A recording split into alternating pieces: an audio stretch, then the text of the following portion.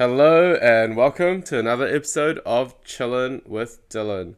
Today we got an absolutely cracker of a topic, and we welcome back again an awesome guest that has appeared in the podcast before, Leo. Thanks for joining us today. How are you going today? I'm doing all right. Thanks for inviting me, Dylan. It's good to talk about something more complex than football Yep. and This the is Premier League.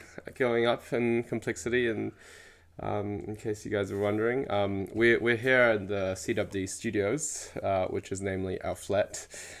So good times ahead. Hopefully the sound quality is better.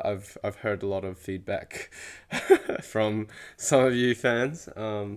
So yeah, trying our best to improve things. But the topic today, it is about the economy, which can be summed up in a very short statement that people might have thought to themselves. So, like, what's even happening with the economy these days? We've heard so much in the media from mum and dad, from your, mates and everyone around you. And a lot of people think they're experts, but I hope that we can add our 2 cents as well to all the noise that's happening, because there's a lot of stuff happening and it's very crazy times indeed, unprecedented even. So yeah, I'm glad we got Leo along. So what have you done or studied or have experience within this great field of economics, Leo? Well, I think of course, your listeners will know that you and I both did economics together. Yep, Of yep, course, you're more of a data analyst. I'm yep, more of a political economist. yep, As someone that's been involved in public policy for about 2 and a bit years. yep. And of course, I am deeply fascinated by the discipline. And I read Bloomberg. I am incessantly following economists such as Larry Summers, Danny Roderick, Stiglitz, and other sort of global and you could say well-known American commentators from time to time. And of course, I've published reports on the intersection between housing and demography. I've also obviously written an entire report on walking the path to the next GFC with my former colleague, Dr. Bryce Wilkinson. You guys before should as well. definitely check that one out, by the Yeah. way, if anyone wants to. It's a bit of extra for experts. Yeah, and a bit of self, advertising and plugging, which we love doing on. Everyone should do that. But yeah, honestly, I think Leo has a lot of good things to say. I also studied economics as a major, my commerce degree at Auckland University. We didn't actually know each other at the time, unfortunately. Well, you're an but engineer, so we hung out in different circles almost. right. Yeah, I also did engineering, and so I can apply that other perspective on this kind of field. I've done a little bit of work loosely in the economic space. I used to do a bit of forecasting work of like labor markets and things like this in my government job previously when worked there. So yeah, I have a bit of work experience and a bit of study experience, and yeah, it's good to just combine our knowledge today. So That's right. without further ado, what's an economy, Leo? What is this? How does the economy work in a nutshell? If you Well, want to summarize it. Yeah. there are many different definitions. My hero Thomas Sowell defines it as, it's all about scarcity. When a resource is scarce. Greg Mankiw, who wrote the Stage 2 macroeconomics textbook, suggests that actually it's all about just resources. So how do you utilize capital and labor, all sorts of resources to make sure you get a return on investment or something like that. So there's a lot of intersection between finance as well.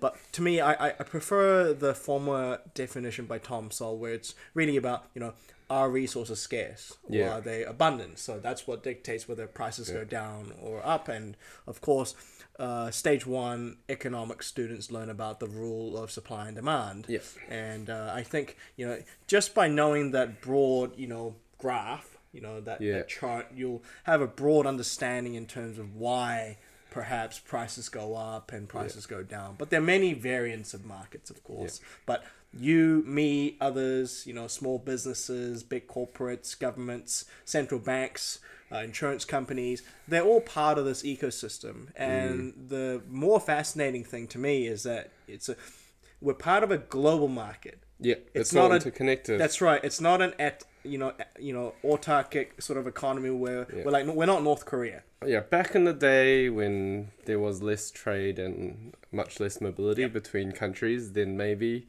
you could have these individual markets operating in themselves. But everything's connected. What happens on the other side of the world, which is exactly, So we're in New Zealand.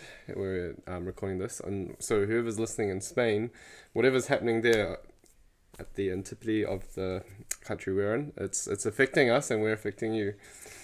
Yeah, and of course, the Europeans are facing a massive energy crisis due to war in Ukraine. And so my personal favorite sub-discipline within economics is actually international political economy, because politics does a lot of good and sometimes a lot of bad in terms of economic determinants. And at the end of the day, these are often driven by the politicians that have either been voted in or not voted in, or the leaders of the countries and such. Some of these leaders of the country might not be politicians. It could be central bank leaders and governors. So I've heard they often play a big role in how an economy works. And I hope people have heard a little bit about things like the Reserve Bank in New Zealand, the Reserve Bank, but say in other countries,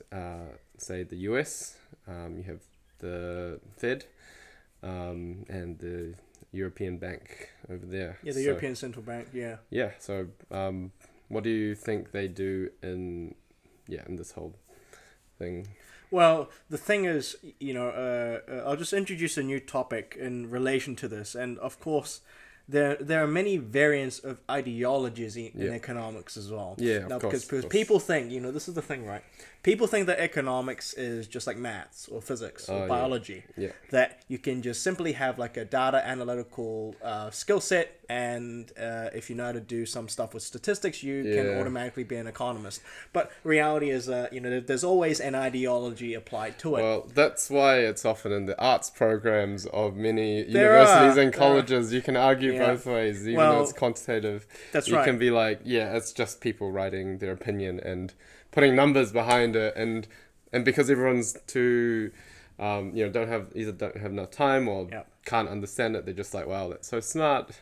This is fact. I'll take this particular economist's libertarian or whatever Marxist view, or Austrian. Whatever view as a fact, as truth, and that doesn't necessarily have to be the case. When we've studied economics, we see it through different lens. There's behavioral economics, for example.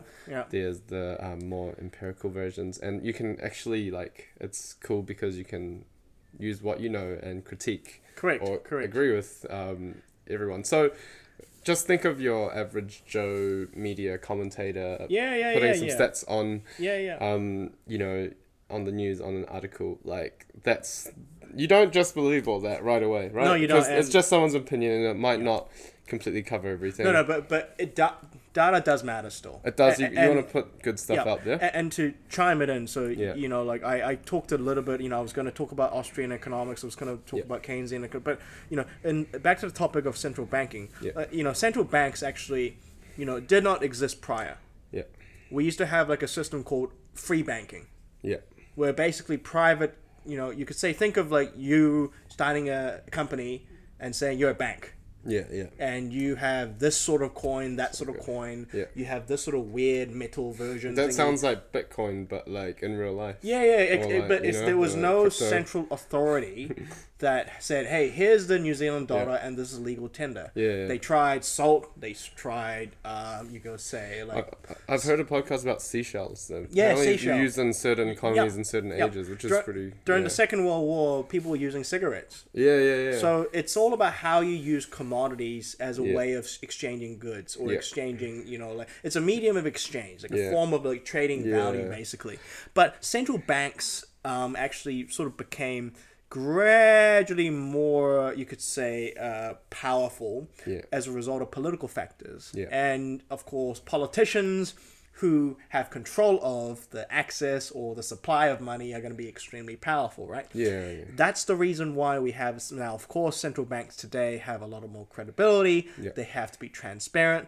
They release statements openly in terms of what they're going to do, whether they're going to print more money or if they're going to hike up interest rates to curb inflation. And in contemporary economics, it's Yep. very important for the central bank to be independent. Yes. One of the key tenets of this whole thing. Absolutely. I think this is what a lot of people don't get, and that's okay if you don't, but central banks and governments are completely separate in theory. Like Yeah.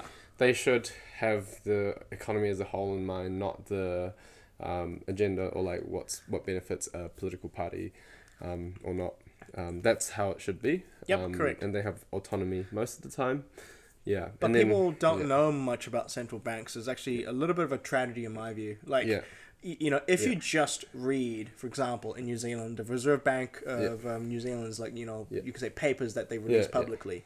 They make it very clear around July 2021 Yeah. that they will be increasing interest rates. Now, the normal Joe will go, what the hell does that mean? Well, it just means that you going out and going to a bank Yeah. or going out to a non-banking entity Yeah. to try and borrow capital or get a mortgage will be very, very more expensive, where you got to pay, thousands more dollars to pay off interest. Yeah, and that affects a lot of people. Affects and everybody. the amount that actually affects everyone versus how much people know is actually quite disengaged. Like if it affects all your household expenses, like say if you have a mortgage, you theoretically should just know a lot about this because it changes a lot about people's lives on the whole and individually as well. So central banks are important, governments are as well. You've touched on that. Sometimes governments can play a big role in building economy. I think for example, you always go on about Singapore and what they've done over decades of building like a nation like that started from not much. Let's say your startup, but with like a country instead, and they're like quite successful in a lot of economic terms these days. You could call it individual brilliance. I think my hero, Charlie Munger from Berkshire Hathaway, kind of famously described the founding father of Singapore, Lee Kuan Yew, as the Warren Buffett of Singapore. Like kind of used that connotation of saying he's like the guy that kind of like made a very, very extremely successessful investing company. Mm-hmm. Yeah. Sort of comparing that to developing an entire nation from bottom up. But just to tie in with your points regarding the interconnections between government and central banks, like the reason why government matters, like for example in New Zealand, is that the Reserve Bank is actually owned by the New Zealand government. Yeah. Except they have the independent mandate, so the government can't go in and tell them you got to do this. Yeah. Like for example, in the United States, the Federal Reserve is actually private. Yeah. So each of the 12, Federal Reserve of Dallas, Federal Reserve of New York, all independently coordinate, but they have their own shareholders and that kind of thing. Yeah. So it's a bit different, except the appointments to the Federal Reserve is indeed by Congress. And so it's kind of like semi-public, semi-private. Yeah, it's much more complicated in the US, just like everything, just like politics and things like that in general. Yep. So, but actually the US is very important in terms of understanding, because everything they do is, like, as we say, like what happens on one side of the world is influenced by another. Literally everything about especially their currency, US dollar. It's the reserve currency of the world. Everything's tied to it. Yep. Like, it has major impacts on exports, imports, and just a lot of things. That's why we talk about it a lot, I guess. Although, places like the Euro in Asia, they're becoming a bigger role, especially in Asia, having a bigger role in financial markets over the years. But there's a lot of things going on in an economy. So like, I guess this is just a thing that like, to say that when someone says, this decision by this company or this political party will do this. It might be true, but there might be 2 or 3 other factors that might also be true, balancing each other out. So, this thing does not necessarily mean house prices will go up because of it or not. It's probably all, a lot of things happening at the same time. But yeah, so like that's a bit about how, the complexity of the economies of the world works. One of the trends or things that's been talked about a lot and noticed a lot these days is inflation. Question a lot of people's minds is, why is everything going up in price? Is it just, related to the government, or is it banks? Are they just trying to make everyone run out of money? What's happening? I think my view is in line with what Milton Friedman famously said during the 1970s. He said, quote, "Inflation is always and everywhere a monetary phenomenon." Mm-hmm. So for example, the reason why your groceries, the reason why you could say just broad consumer goods have all gone up is because, in my view, basically the aggressive intervention of the Reserve Bank, the aggressive intervention of the Federal Reserve, and also the European Central Bank. Yeah. They basically, it's called quantitative easing if you use technical terms. Yeah. It's actually more of money printing. So it's not print. They're not physically printing money. They're digitally printing, but they are using that money that they sort of brought into the world to buy government bonds. Yeah. And another thing is, just to mention to the listeners, is that governments borrow money. Yeah. They first tax you to get some form of revenue for the government to run their businesses, pay politicians, public servants, run the machine of government, pass the, all that stuff is paid off, and, your health and superannuation. Education in most cases. All of that is paid for by tax revenue, but there's a bit of it where you need to borrow from investors. And actually the central bank, sometimes as lender of last resort, when they think that the economy is going so bad, can use those programs. So they print it and they buy it. Just to give some facts out, the Reserve Bank actually had a $9 billion loss as a result of that program. Yeah. So what they did was the money that they printed to buy government bonds was actually $9 billion more expensive than it is now. And that's due to their own policies. Yeah. Now the Reserve Bank, since July, decided to increase its interest rates. Now I know this is all complex for the vast majority, and it is. When I started learning about this, I thought, wait, monetary policy, fiscal policy, government, what? But the core thing is that every decision that Adrian or what the government does really matters. And to tie back to your question in inflation, it is a monetary phenomenon, but the reason why is because if the government spends far too much money, right, they need to pay far more, you could say, interest on their debt obligations. Yeah. And at the same time, that will hike up demand. So supply and demand thing that I talked about, it's really, really putting a lot of demand into the economy. Yeah. And at the same time, not only did they, print a lot of money, they lowered their rates to zero.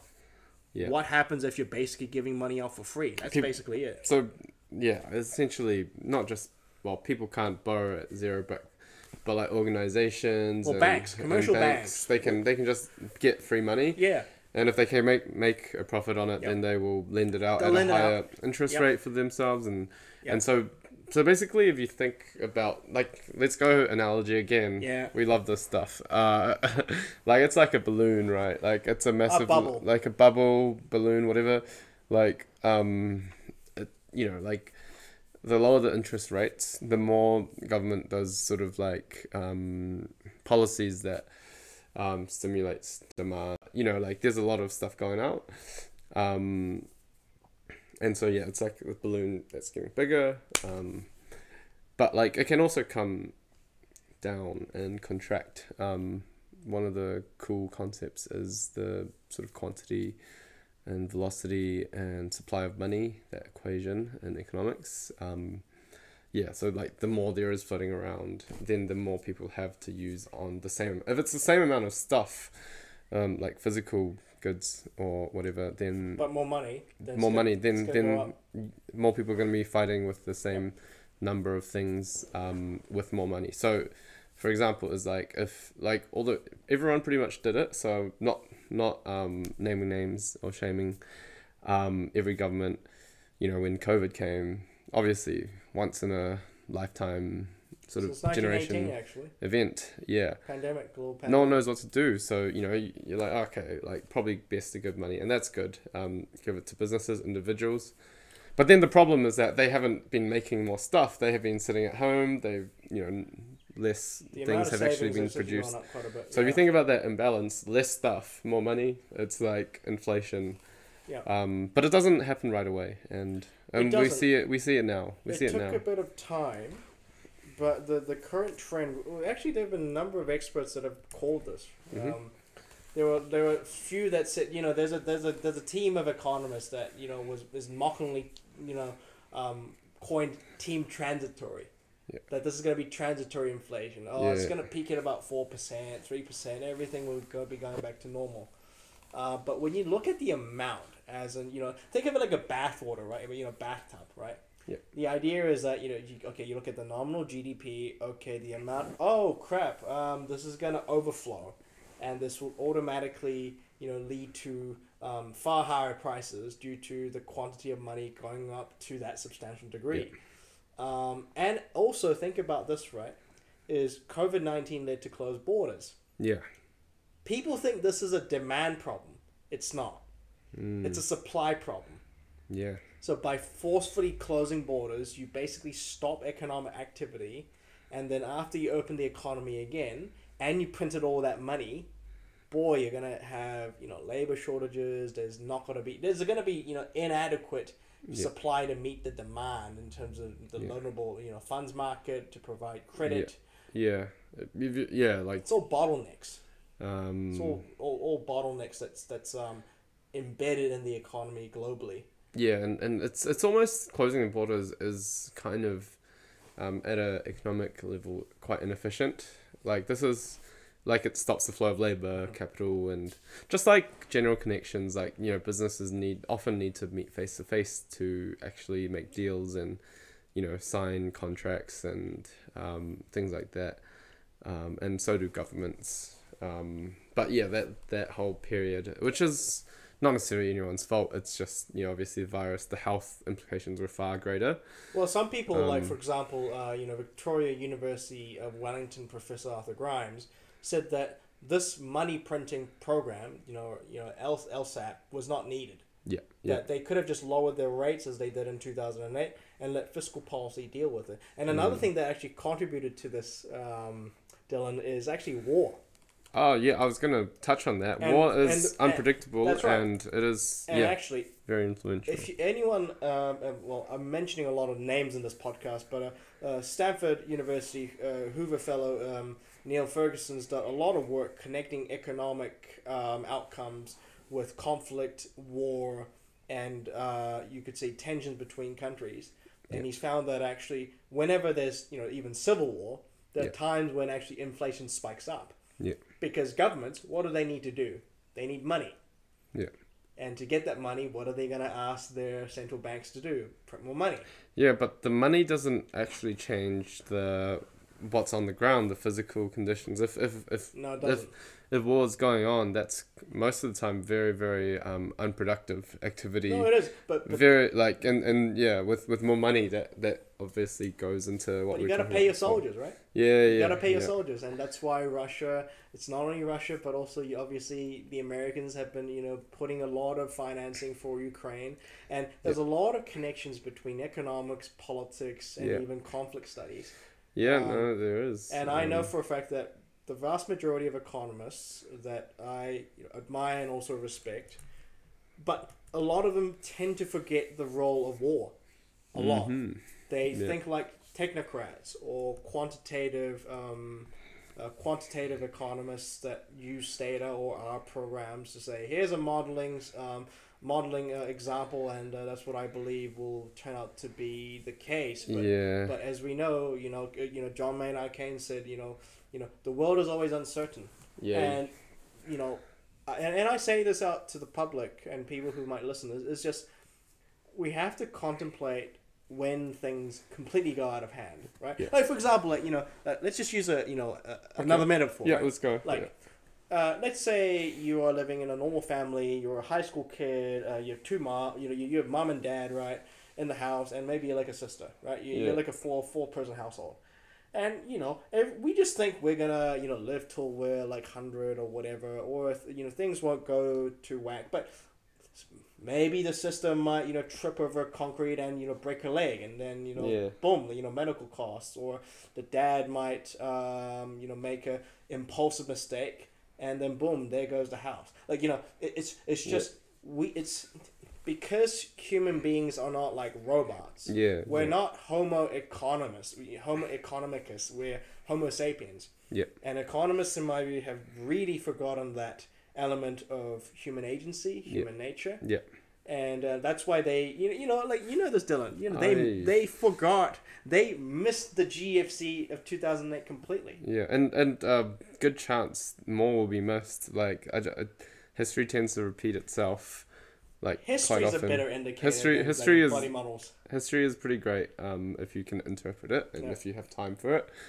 And we should probably hear more about it, maybe even specifically in future podcasts. But no, so lots going on, and I think in the last couple of years the world has seen COVID, lockdowns, border closures, and war in very key areas more than before. And I guess one of the other things that's happening always gets talked about. Why are there shortages in everything? Everyone's asking that. The media is trying to, we're trying to figure out where these things are. But often, most everyday people, we're not going to see it with our eyes where that's all coming from. So, what do you think? There's a lot of things, right? In terms of labor, totally can see many businesses and organizations struggling to get staff, particularly talented, skilled staff, labor. And building staff. And things like that. Specific things, because people don't just pop out of nowhere. I don't know, maybe in a future world, probably not, but people come from somewhere, like someone who's going to be working, they usually need to live for probably 18 years or whatever it is, or 20 something years to be productive. That takes time. I think regarding the shortage of labor and staff and materials, it's in line with what I said before. We have artificially closed our borders, so we in the short term shut our supply chain, shut our borders, stop things from coming in, and so then we try to open up. So you have a massive inflow of supply of a lot of bottlenecks to the economy, right? And then you see brain drain problems. We've seen a lot of our friends that are moving over to Australia or the UK. That's probably my fault half of the time for making those podcasts about New Zealand and Australia. Whoops. Sorry, guys. But at the same time, in the demand side, I don't think we would be in as bad of a mess if we got our monetary policy settings right, if we got our fiscal policy right. I think if it was more targeted, then I don't think we would see this level of discontent among people that own businesses or need staffers or need capital. And government policy as well, right? Like, for example, I've been mindful of, for instance, to have a successful economy, you need to make sure that demand and supply actually meet. We have a shortage of supply and pent-up demand. So now, right, the Reserve Bank is actually trying to actually shut down the economy by raking up interest rates. And there's some sort of inelasticity or something going on, isn't it? Which is a demand concept that some of you probably won't have heard too much about, but I think you meant supply, not demand, because it's like you raising rates can only go so far, sort of thing. Correct. That's the gist of it. It's a hard word. You can do it so far, and it affects certain parts of the economy. But other things, yeah, it can also move on its own. And a lot of these things are going at such high momentum. So, yeah, we'll have to see how much interest rates will continue to go up. What have you heard on this, Leo? Like, do you think, I've heard, end of this year, maybe some of next year? Do you think it will continue and continue? Do you think that's going to be the case? Look, I think, it's inevitable that central banks need to continue to hike up rates. Yeah. But also the forgotten element that I forgot to say in this podcast is that actually debt level matters to some degree. Yeah. Because government debt obligations depend on central bank interest rates. Yeah. What's going on in Europe, actually? I wanted to talk about the Eurozone. Yeah, it's Europe is always fun. Yeah, in all sorts of ways. Well, it's not fun. Well, to travel to. Travel to, it's good, but in terms of their macroeconomic setting, it's absolutely hopeless. And I'm not saying this to deride. Sorry to all the Europeans out there. We do have some European listeners. It's not. I'm not talking about the people. I'm talking about their institutional. Yeah. The way that the European Central Bank is set up. It's really difficult and complex. Yeah. In how it works, but because I'll tell you the European Central Bank has a huge political dilemma. Yeah. The reason is you have Greece, which has a debt level of beyond 200%. Yep. You have that means what you mean then is that what happens how much the country owes, the government owes, is literally 2 times how much they earn in a year. Yeah. So the annual amount that they produce, they have twice as much of debt than how much they produce annually. Imagine how much you earn in 1 year and then double that. This is an experiment that's ongoing. But on a macro level, the Greeks are just chugging along because the European Central Bank are like, well, it's okay. And you have the Spanish that are at about 180. You have the the Southern Europeans, the other ones, the Italians that are even worse. It's just, and then you have the hectic. Yeah, you have the Greeks that are at about not the Greeks, the Germans that are about 70%. That's pretty high for the Germans. Yeah, it's pretty high because they've been continuing to bail out the Greeks. Yeah. And this is the problem with having a consolidated, monetary union, because your fiscal settings and your economic settings are different, your productivity levels are different, your demography is all different, and yet they're supposed to have very similar yield rates. Now, yield rates is basically the interest costs are based on that particular bond. I know this sounds very, very technical, but just to get to the point is that if the European Central Bank continues to rake its rates, they could bankrupt Greece or Spain or Italy and turn the Eurozone completely and utterly upside down, where you see a meltdown of assets, where governments can't pay their debts back, and unemployment spikes to 30 or 40%. That's really worrying for Europe, particularly in the southern European countries. Greeks, sovereign debt crisis in 2011, the Euro crisis led to their unemployment rate going to 25%. Yeah, youth unemployment is still 80%. I think it's pretty crazy because since the GFC, some of those European countries still haven't fully recovered, and then this is going to be a big hit. And I actually, it's a bit worrying. It's the younger people, those in the age groups or generations around the millennials and things. They'll go to London, and But, a lot of the younger people, like people in their 20s and 30s, those that never got to get a foothold in any part of the economy properly, like whether it's a job or a house, or even to start a family, like often that stuff has, like, the economy also has a big impact on population and demographic factors, which we see a lot of countries, developed countries, that struggling to increase their population by natural means. And in New Zealand, I think, over the recent years, the immigration has kind of been the thing that's been building the population up slowly. With that gone in the last 2 years or so, like that kind of started. That's like a opposite trend. Whereas other countries don't really take many immigrants, especially places like Japan, Korea. A lot of the other developed, highly developed Asian countries. And yeah, that is a massive trend. I think people probably forget this a lot, but that will have big impacts in future years. You got, like, in countries like New Zealand, baby boomers, this generation, like heading towards retirement, and that's like massive amount of people who will be retiring, first of all, but then also not working. That should theoretically mean more work opportunities for the younger ones. I don't know. But yeah, there's stuff like that going on. I guess last couple of years it's been interesting.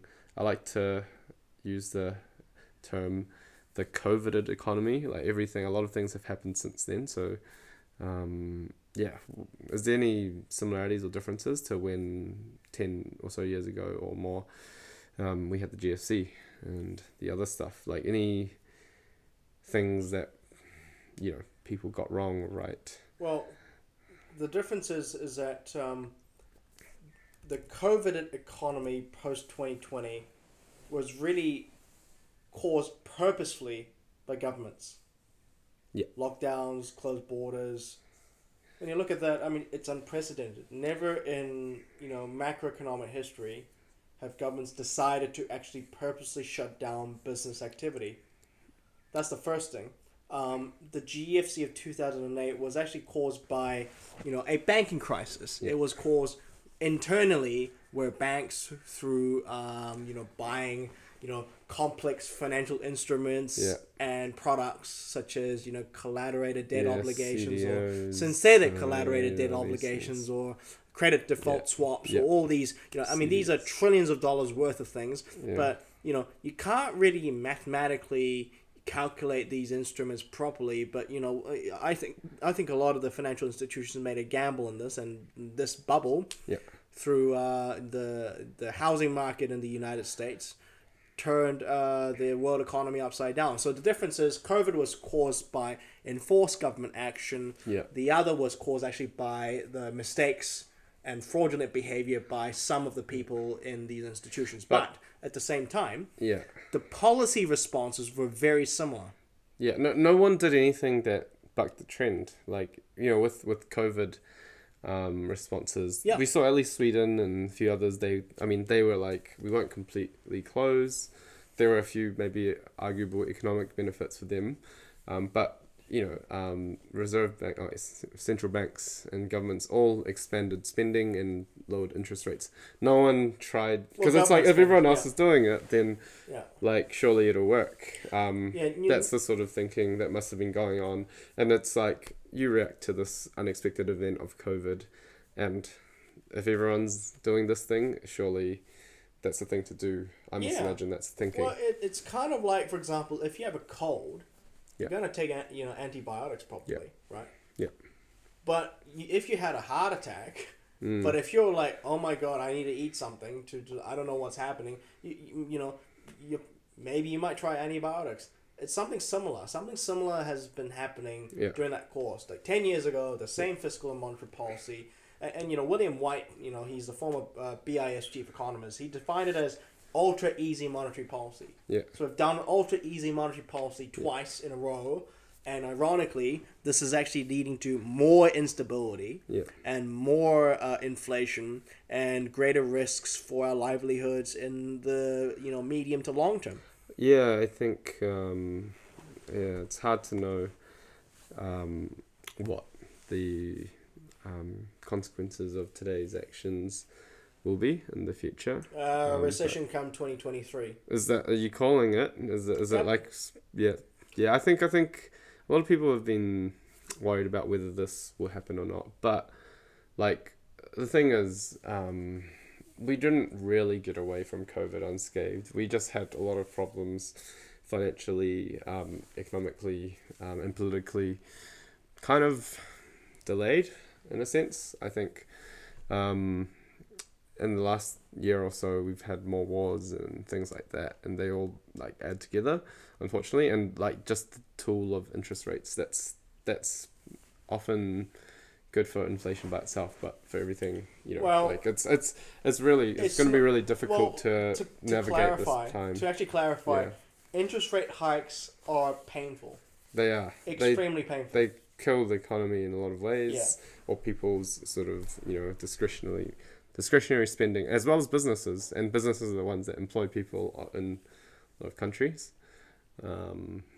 So, yeah, it will be tough, unfortunately. And I think there's already signs that things are starting to go a certain way. You know, some businesses, companies, particularly in places like areas like hospitality and, you know, they're all struggling and many are closing. So, yeah, it's, I guess, interesting times ahead. Yeah, and the other thing is in the area of housing and property. Everyone in New Zealand loves talking about it. I don't know about your workplace, but I don't know. What do you think might happen there? Like, we've seen some prices go up a lot during the low interest rates, but what's going to happen? Well, there have been economists such as you know, Charles Goodhart, Ken Rogoff, that have talked about how, for instance, like, you know how China and the U.S. economy have a lot of interconnection, right? Yeah. East Asian economies have pursued this export growth model. Yeah. So they export a lot of goods and services Yeah. to the world, and at the same time, their population saves a lot of money. Yeah. And that saving pool gets invested into the United States Yeah. and other Western liberal democracies. Yeah. So what happens is that they save a lot of money, and the Westerners spend a lot of money. Yeah. They get a lot of credit. They use that to, you know, buy property, buy this, buy that. Yeah. And, you know, my view is that actually this low interest rate environment that we saw from the 1990s to the late 2000s Yeah. was partly caused by, you know, central bank mismanagement or poor monetary policy, but also due to demographic factors and globalization. Yeah. Is that, you know, that's what led to the housing boom. You know, what you see is actually, you know, a lot of that pool of money was actually invested in the property market. Yeah. At the time, and it was promoted by governments too. They were like, hey, you know, here's credit. Yeah. Use that credit because we care about your livelihoods and your families, and so you should just use that and get a home. Mm-hmm. And we'll support that. And there was a lot of government policies, of course. There was also globalization and U.S.-China relations that helped a lot.